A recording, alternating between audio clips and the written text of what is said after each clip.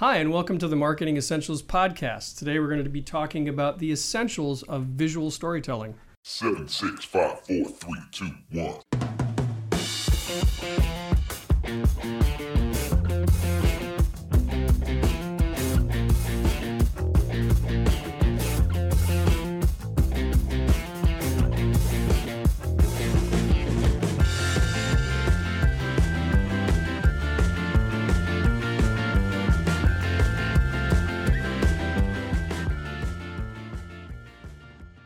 Hi, welcome to the Marketing Essentials Podcast. Our unique team exists to help small businesses improve their marketing through providing essential marketing expertise. And I'm Bill Parmentier, owner of W. Parmentier Photography.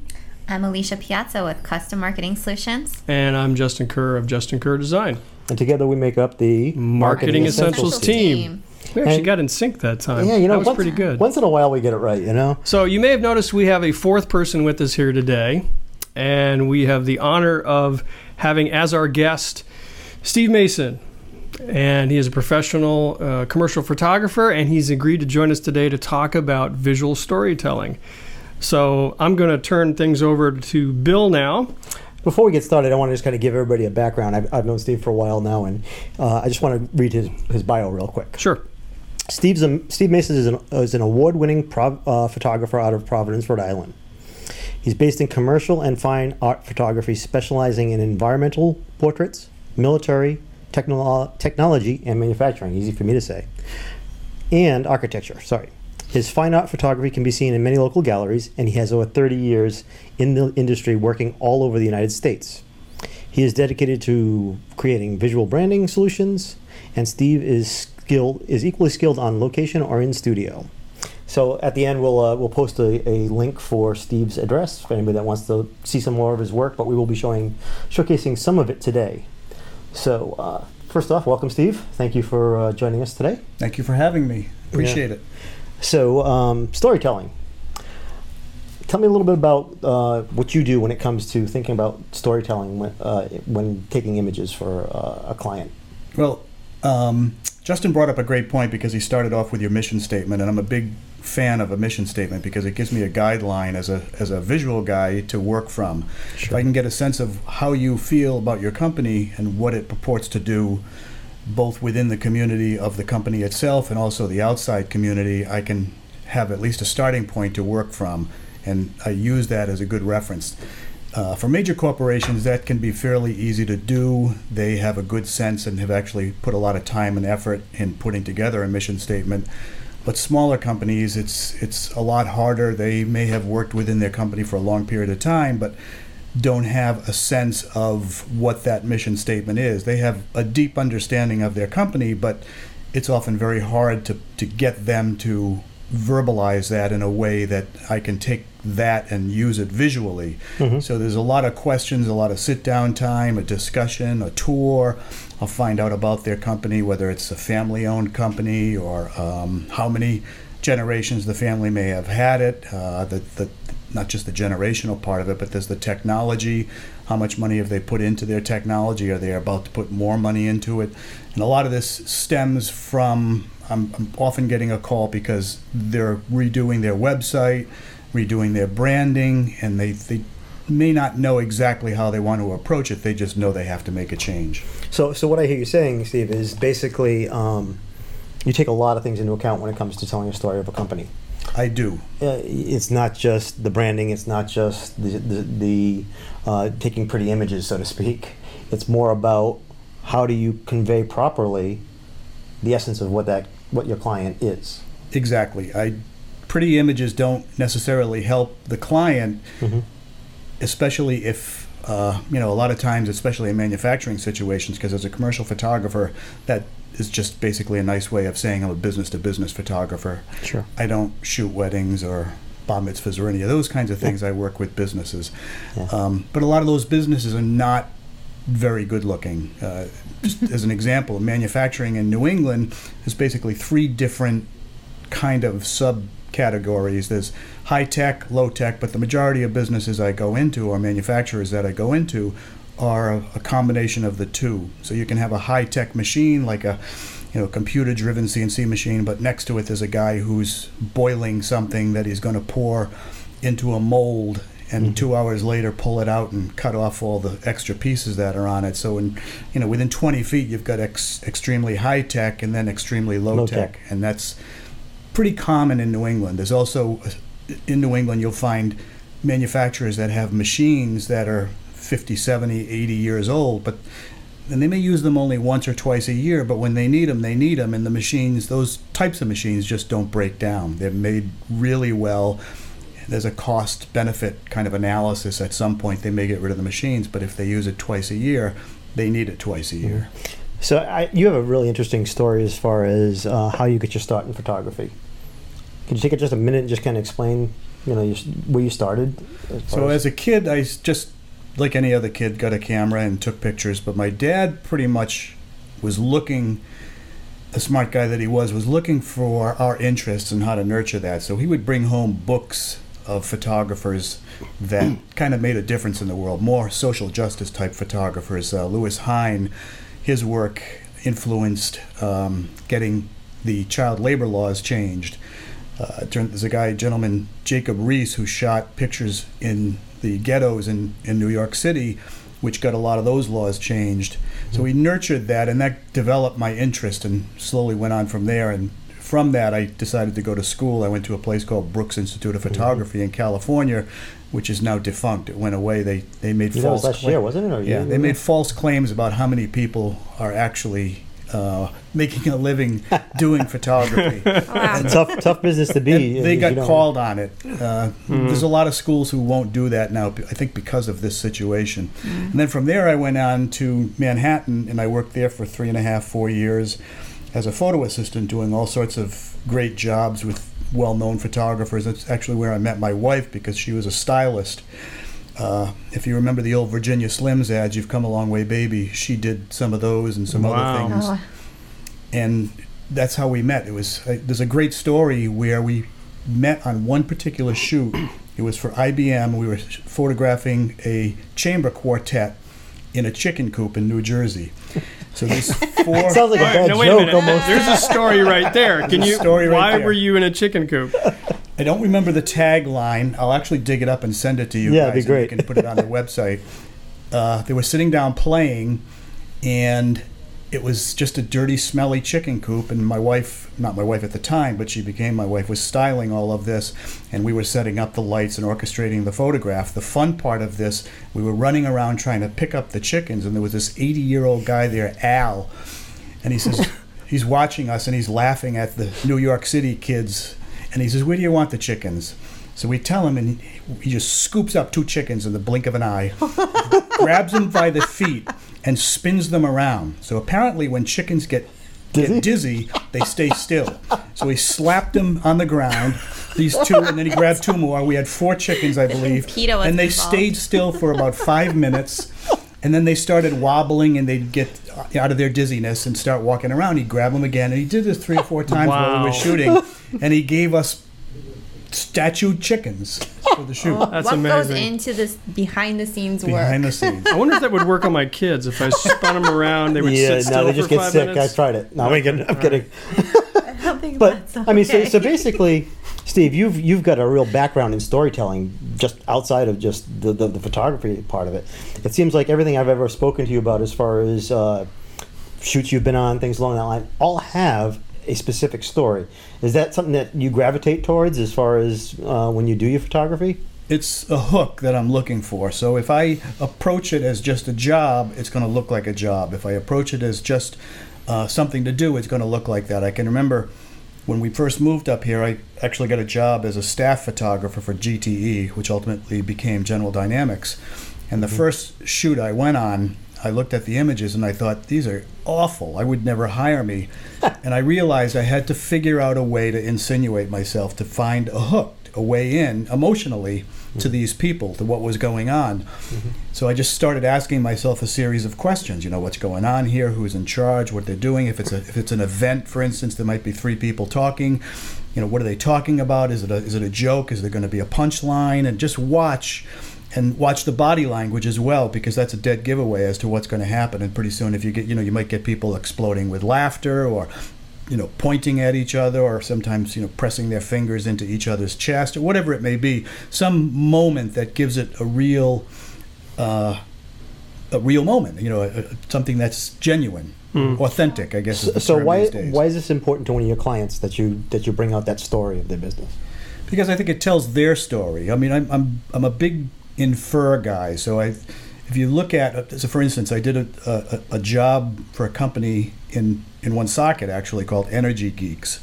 And in a discussion with the owner of the company, he was telling me that his guys were going to work on a local park. They were going to help clean it up.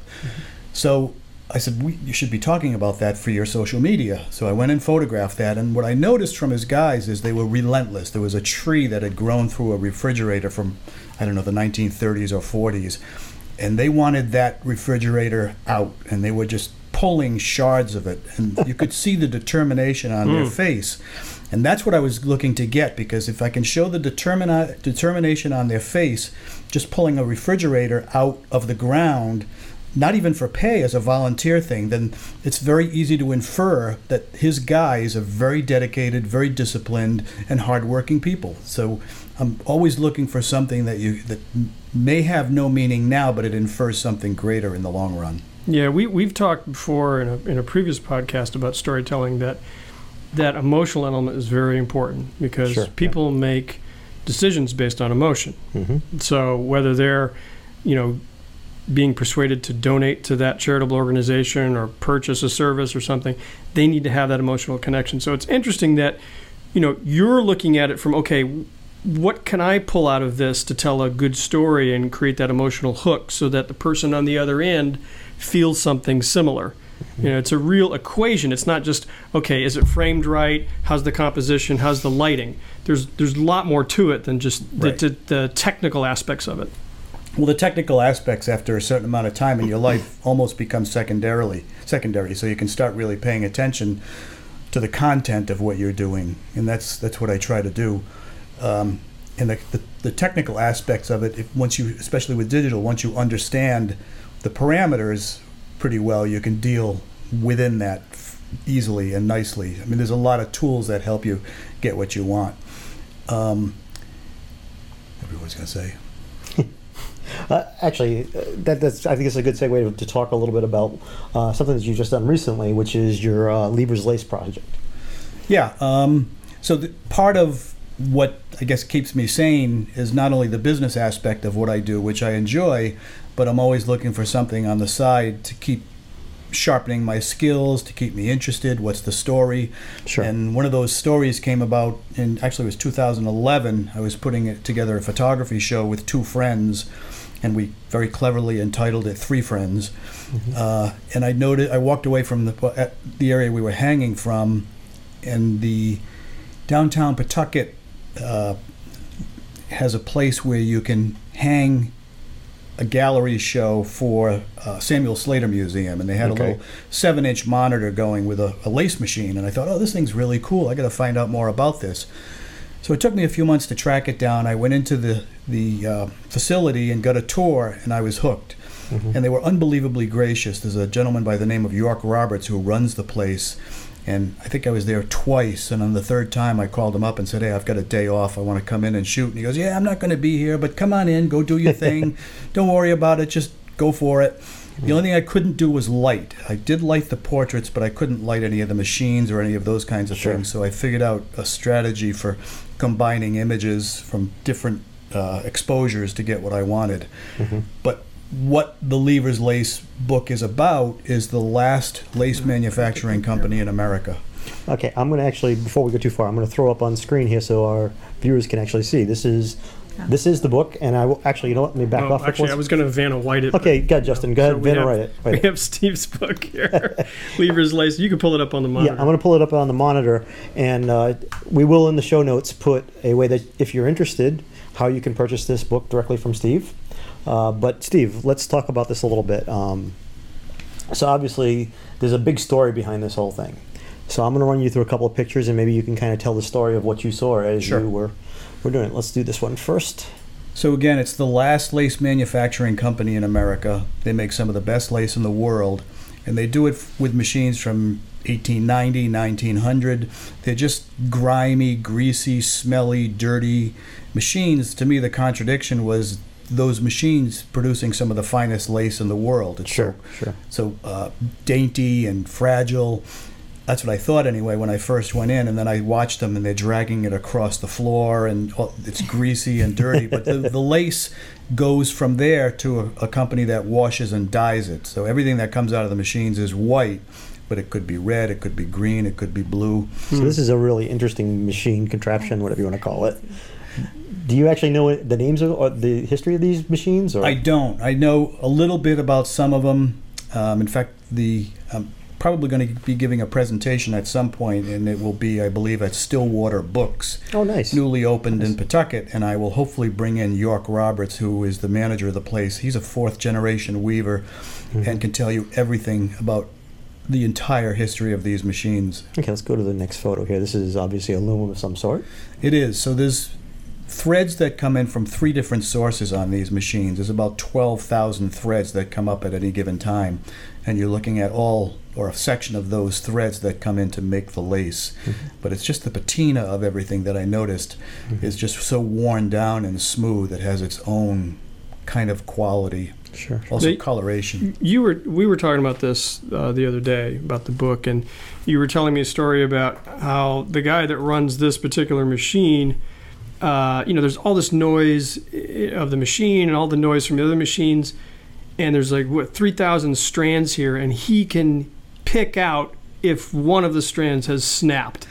There's one gentleman who told me, and he's a third generation weaver.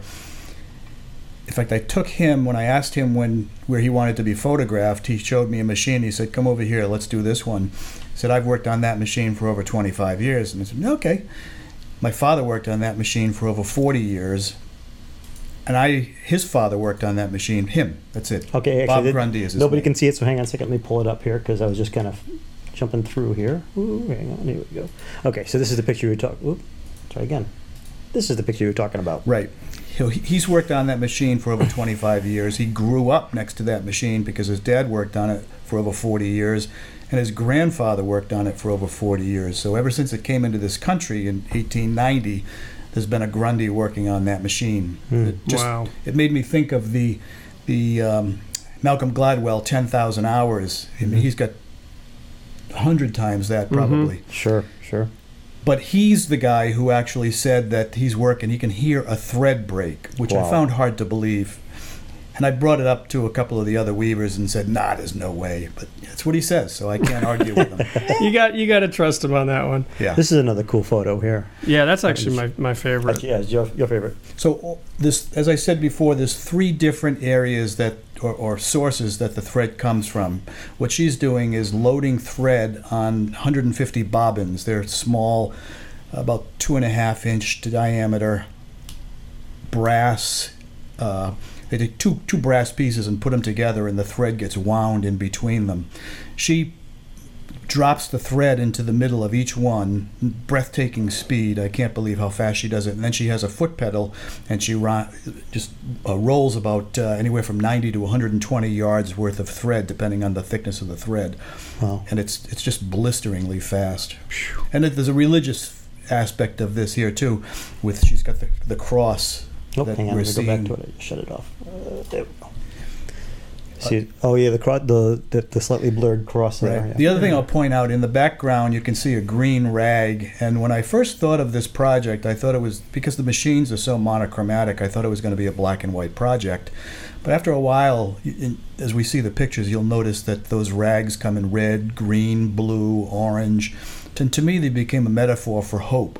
So I left it as a color project because that's part of it, but also because there's so many different light sources and everything, the palette became kind of muted and interesting. So I just kept it as a color project. Can you go back to that one, Bill? Oh yeah, sorry.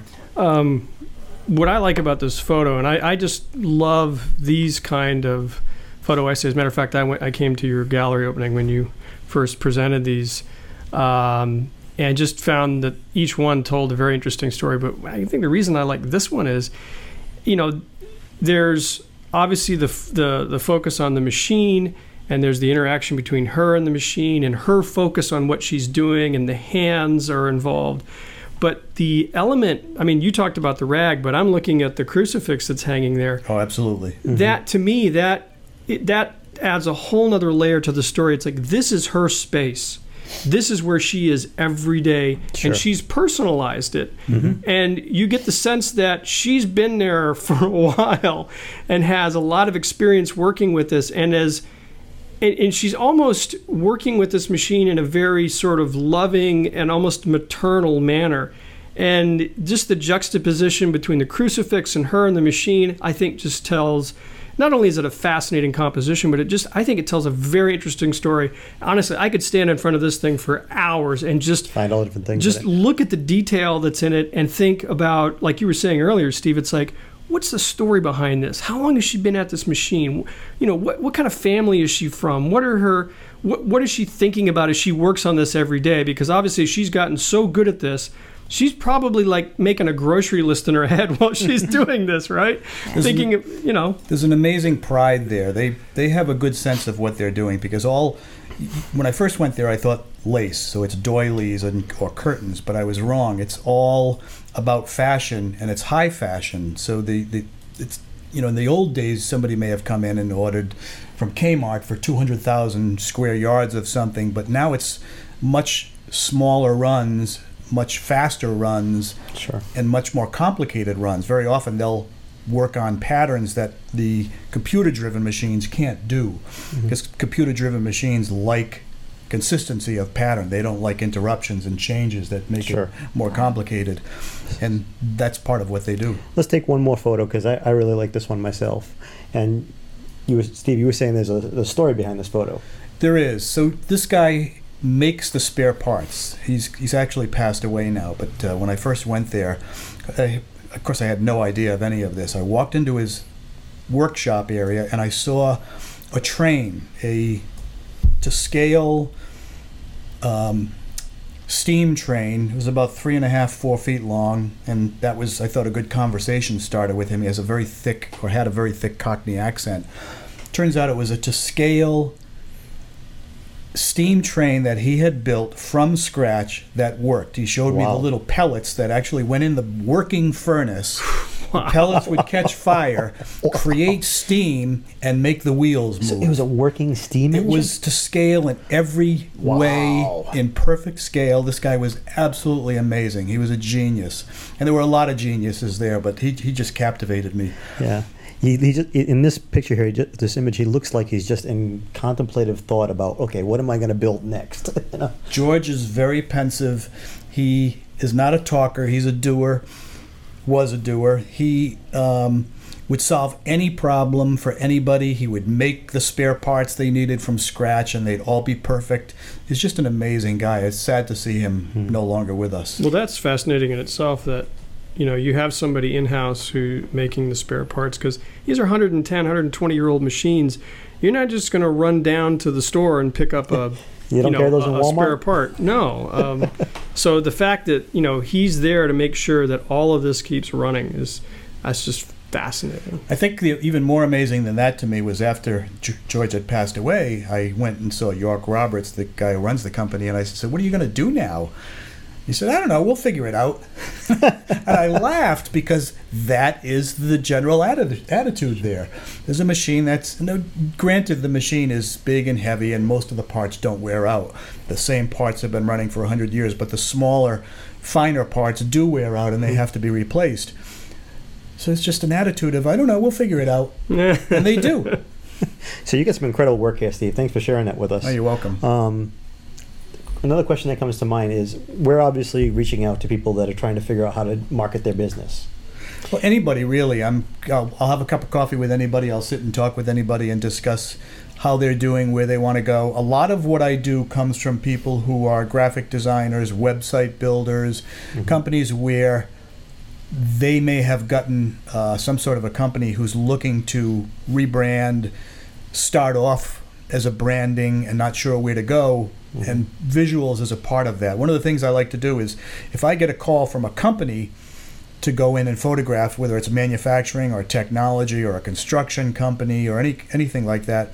I want to know who their website builder designer is, because I want to have a conversation with them. Many times a web person has spent hours and days and weeks with that company and has a pretty thorough understanding of where they want to go.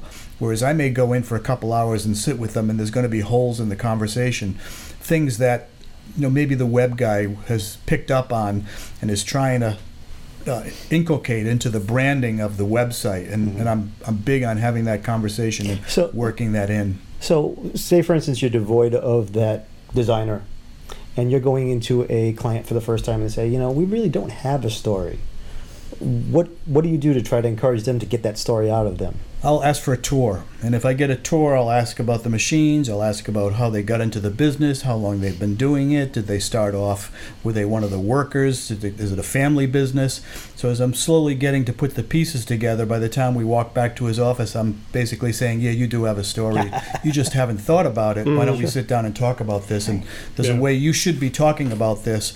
The other thing that's interesting, New England is probably more puritanical. There's a lot of companies out there. I've got a new website coming out in the next few weeks, and one of the areas that I have on the website is corporate social responsibility. It's a big thing now, and I try to have that conversation with clients, because clients often do something in the community, but they don't necessarily want to talk about it. So if I can get them to open up, maybe even have me come and photograph it and put that out and use that from a social media perspective, then that is huge for them. And I'm sure, Alicia, you would want to talk about that, because it's a great way to get your name out. It's a great way to get you involved in the community, known in the community, elevated in the community, and get some respect. Can you give an example of one of the clients that you worked with that was that along that social responsibility standpoint? Well, I just finished photographing last week a community day for Millipore Corporation. So what happens is there are 5 different locations that I went to in a one-day shoot. And they have, there was a elementary school, there was a grade school, a couple other things where they go in and they may be painting the sides, or painting a building. They may be repairing a deck. They may be putting up, this has all happened in the past, putting up jungle gyms in a daycare center's playground. All sorts of different things. This particular company is great in the sense that it dedicates, every employee has 2 days PTO, paid time off, dedicated to volunteerism. So they can pick a charity and go and work there and be paid by the company to do it, which I think is absolutely amazing, and kudos to them. So there's that. Some companies do like a Christmas in July. The company Energy Geeks I was talking about, they went to a local park and they were cleaning up the park. So anything along that line that I think can elevate you within the community and make yourself known within the community is a great thing. Do you think businesses kind of shy away from showing that, or they just don't think that that's something that, I think when businesses are like, oh, what am I going to do for my photography and my visuals, they sometimes just forget to show not only who they are as a company, but like who they are as part of the community. I think exactly that's definitely correct. I think there are a lot of companies that are uncomfortable with putting the spotlight on what they do from an altruistic point of view, because it makes them look mercenary by doing that. The opposite can be true, obviously, but at the same time you can't push it too much, because then it looks like you are taking advantage. But it's a good thing to do. I photographed it's a painting construction company that did a build-a-bed. It's just a small thing. They get all their guys together and they build beds for poor people and go out and deliver them.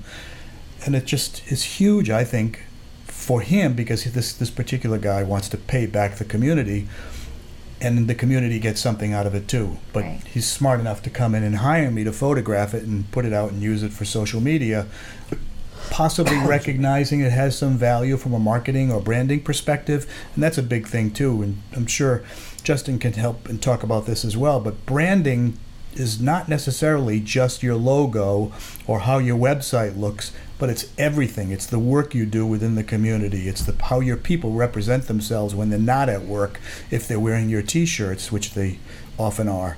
It's a lot of different things that people just don't think about. Mm-hmm. Yeah, we actually did a podcast on that, branding. Third one, I think? Third or fourth one. Mm. And you're right. Your brand is not just your logo or your color palette. It's how people experience you as a organization.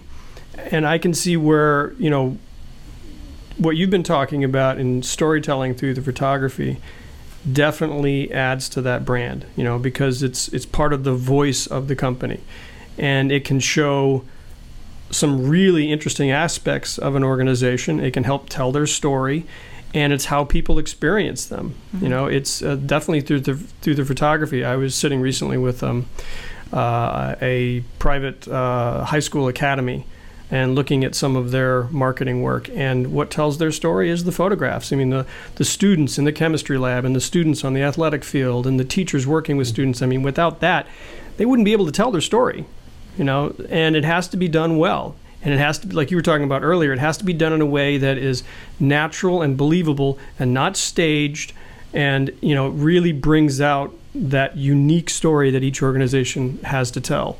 Yeah, I think the word these days, the popular word is authentic. Everybody's looking for that authentic moment, and that's what we're all looking for. Do you think social media might have something to do with that, where before we had brochures and we had websites and people maybe wanted to be super professional about stuff, and now with social media we have the ability to form relationships as businesses and actually add a human element to it? I do. I also think that social media can tend to put a spyglass on something that's false. Mm-hmm. So inauthenticity or unauthenticity becomes more obvious through social media. But when if you go out and say, I'm committed and I'm honest and I care, that's one thing. But to back it up, to show some of these deeds, how you act in the community, the things you do, it's a great way to kind of highlight that. Yeah, Sure. I definitely think consumers can pick up on when you're not sincere, when you're just doing Absolutely. it for the marketing or whatever. So, Well, I mean, this is sort of tangential to what Steve's talking about, but in social media, oftentimes you want your audience or your customers to contribute to the conversation. So they're taking selfies or they're taking photographs and they're posting it up.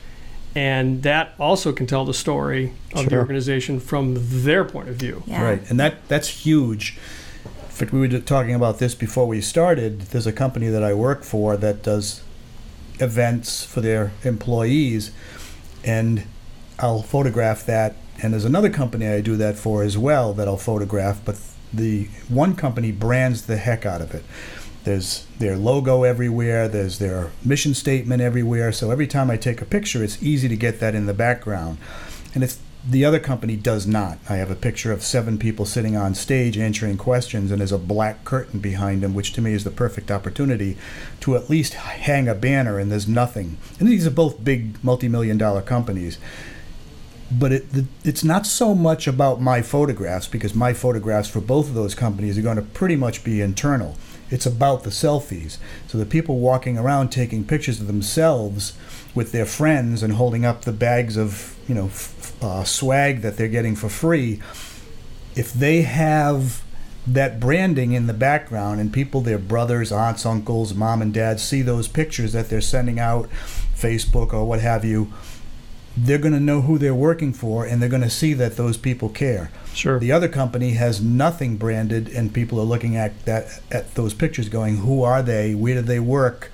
There's a whole different message. And the other thing that comes through is the company that is branded, that's giving away the swag and everything, those pictures of the people seem more committed, more interested, more dedicated, and they're certainly having more fun. Sure. Plus, it also makes it easier on Alicia's end when she's tasked to put something up on social media. When that branding's in the background, it's a lot easier to showcase that. Yeah, absolutely. Yeah, that's very interesting. Like the perspective of a company that's committed, and it's just via photo. It's not like they're putting their logo on the photos. It just happens to be part of the event. The it's natural part atmosphere. of the story. Yeah. It's part of the story the picture is telling, and I think that's a more authentic way to do it. Whether they're wearing a T-shirt or whether they've got the swag bag or there's something in the background. more authentic than if you were just stamping the logo on after the fact. you know? Yeah. But Because I see companies do that, and it's kind of like if you had just made the photo from the start, brand it, or had a better experience, or a company presence, then it would have worked out better. Alicia was saying earlier, it's like, we really need like Marketing Essentials coffee mugs because we need to start branding ourselves better. The You know. stage with the background, I'm like, we Yeah. don't have anything, but we're not a multi-million dollar company yet. It's the cobbler's kids that have no shoes, right? I like So, that idea. Yeah. We're getting there. We're getting there. Well, a little bit at a time. So, I think we're just about towards the end here as far as wrapping it up. Final thoughts, Justin? I really appreciate you telling us about this Lever's Lace project, and I'm really happy to see the book out. I mean, I've been hearing about this for a while, and I know you've been It's taken a long time. anxiously Really waiting nice. it, but it's a beautiful Yeah. book. The photography is amazing, and I just really appreciate you coming in and sort of giving us an inside look. Trying to look There at it that. is. Hey, Steve, we can't see your face. Lower. Giving us an inside look on, okay, what you look for when you go in and do a photo shoot for an organization. What do you're really thinking about the end result. Yes, It's that old saying of absolutely. like start with the end in mind, where you really are thinking about that. You're not just going in and saying, well, I'm just going to take some pictures and hand them my invoice and I'm done. Yeah, I have. You know, My discussion I've had is if you want somebody to come in to take a picture of this machine, I'm generally not your guy because I'm going to ask you why this machine, what's important about this machine, and through a series of questions may actually come to find out that machine isn't going to do you any good because it's 40 years old and there's other companies that have 20-year-old machines, and maybe the discussion ought to be what your biggest asset is, and it probably isn't the machine, it's often your people. Sure, right. sure. Well, like a lot of designers and other people that work in our profession, the ones that are really at the top of their game are the ones that ask those questions because they really want their customer, their client, to look good. They want to tell an effective story. Sure. So, the difference between a hired gun just to come in and take photos and somebody who really is interested in what is your organization about? Because I want to tell that story. There's a huge gap between those two. And the reality is that's a lost art form nowadays. Yeah. There are fewer and fewer photographers out there that will take the time to say, Dig in. I want to know why you're doing this. What's the importance of this? Like Steve said, you can hire anybody to come in and shoot a pretty picture. Take of, photos, of, yeah. Of There's something. the technical aspect, and then there's the Yeah, yeah. understanding. And if the you deeper. really need to connect this to an ROI, Yeah. for the customer, you can say, well, if we're able to make an emotional connection with your prospective clients, that is going to mean more revenues for your business because people make purchasing Sure. decisions based on On emotion. And you've got a lot of competition, and you really need to have an advantage over your competition, so you need to make that emotional connection. That's all part of that differentiating yourself from your competition. Yeah, Right. and Right. you said something interesting when you introed and how you were, you started out in photography, but photography has changed elements of history. You mentioned absolutely. the child labor. So if good photography can change history, I think it can make a difference in your marketing. Sure. So So Very Steve, well said. Probably a good way to end this. yeah, we're going to end it, but one thing that I do want to make mention that we haven't mentioned yet, and unfortunately for the sake of brevity, we're not going to attach it to the actual podcast, but Steve did create a YouTube video that is the story of Lever's Lace. We're going to attach that to the podcast notes. Yeah, that that'll be in the everybody can notes. get a chance good to see stuff. it. Check it out. Yeah, really need to take the time to watch it. Again, Steve, if somebody wants to get your book, we'll put that in the notes too, but what's the easiest way to do it? Through your website? You can contact me through my website or Stillwater Books in Pawtucket. It's the same price either way. Great. If you give me a call, we can have a cup of coffee and I'll sign it for you. Awesome. Oh, wow. I'm waiting on my signed copy. No kidding. So, thank you again, Steve, for joining us today. We appreciate it.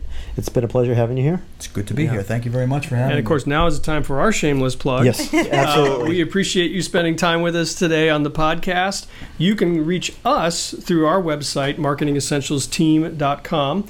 There's our free webinar is there. Yes. You can take a look at that. It's a 1-hour webinar on marketing that covers photography as well as social media and websites. Yeah, it's what we did back in February. Did that back in February. That's available there. You can see all of our podcasts on our website, and you can contact us through the website. And if you have any questions for anybody here on the team, or if you have a suggestion or an idea for a podcast topic or a suggestion for our next guests on our podcast, you can reach We'd us love through to the hear it. website. Also, you can find us on Facebook at Marketing Essentials Team. Yep. Yes. And you can get updates there on what we're doing next. What's the latest thing that Alicia has tried to make her a true Rhode Islander? Had my waffle. That's right. Actually, the other thing is also if you have an idea, because we've already done a few things in the podcast. We've done the Awful. We've done New York Systems, Yacht Club Soda. There was one other thing with it we Union did. Brewery. Union Union Brewery. Station Brewery, right. Yeah, we're also going to be at some point in time doing the Rocky Point chowder and clam cakes. I could go for Right. some Dells right now. Some I know Dells, I just had it. Yeah. Now, are you not okay? So this is one of those things that if you go around Rhode Island, everybody has their opinion about where the best clam cakes are. I happen to like Iggy's. Yeah. A lot of people like Rocky Point. I'm assuming you have a favorite. I don't have a favorite. I'm still looking, but I pulled into the Rocky Point store, Yeah. in front of the Inn and Hope on Post Road. In Warwick, yeah. And I thought, oh, this is so cool, and tried it. And the chowder was inedible, and the clam cakes Oh, no. were So things have changed. Yeah. barely acceptable. So they weren't the Rocky Point chowder and clam cakes I remember as a Bummer. kid. Well, yeah, because they moved. They were further down the road in that little storefront for a while, and they were fairly decent back I'm then. remembering them from when I had a paper route, and Yeah, they me used to too. have all the paper boys go to Rocky Point. Well, the other place Of course, we have to explain to Alicia. There used to be small children that would deliver newspapers to your front door. What's a newspaper brew? What? Okay, this is getting way out of control. If I may, before we finish, please support these people in any way you can. It's wonderful that they're taking the time, energy, and there's a lot of work and preparation that goes into doing this to try to explain in a nice, interesting, cohesive manner what marketing and branding is to kind of answer your questions. And I'm a big adherent of that. And so Thanks, we Steve. got to give him that check later for. Yeah. All right. We'll so give him that gift card to Rocky Point Chowder House. somehow I have a feeling that would be a giveaway later on. Yeah, that might. Yeah, that might, Regifting. yeah. All right. So we got to wrap this up. let's. Thanks, guys, for joining us. Yes, absolutely. And Thank you. Steve, for being our guest. Thank you. Glad And to as be we here. say, that's a wrap. We'll see you guys next time. Bye.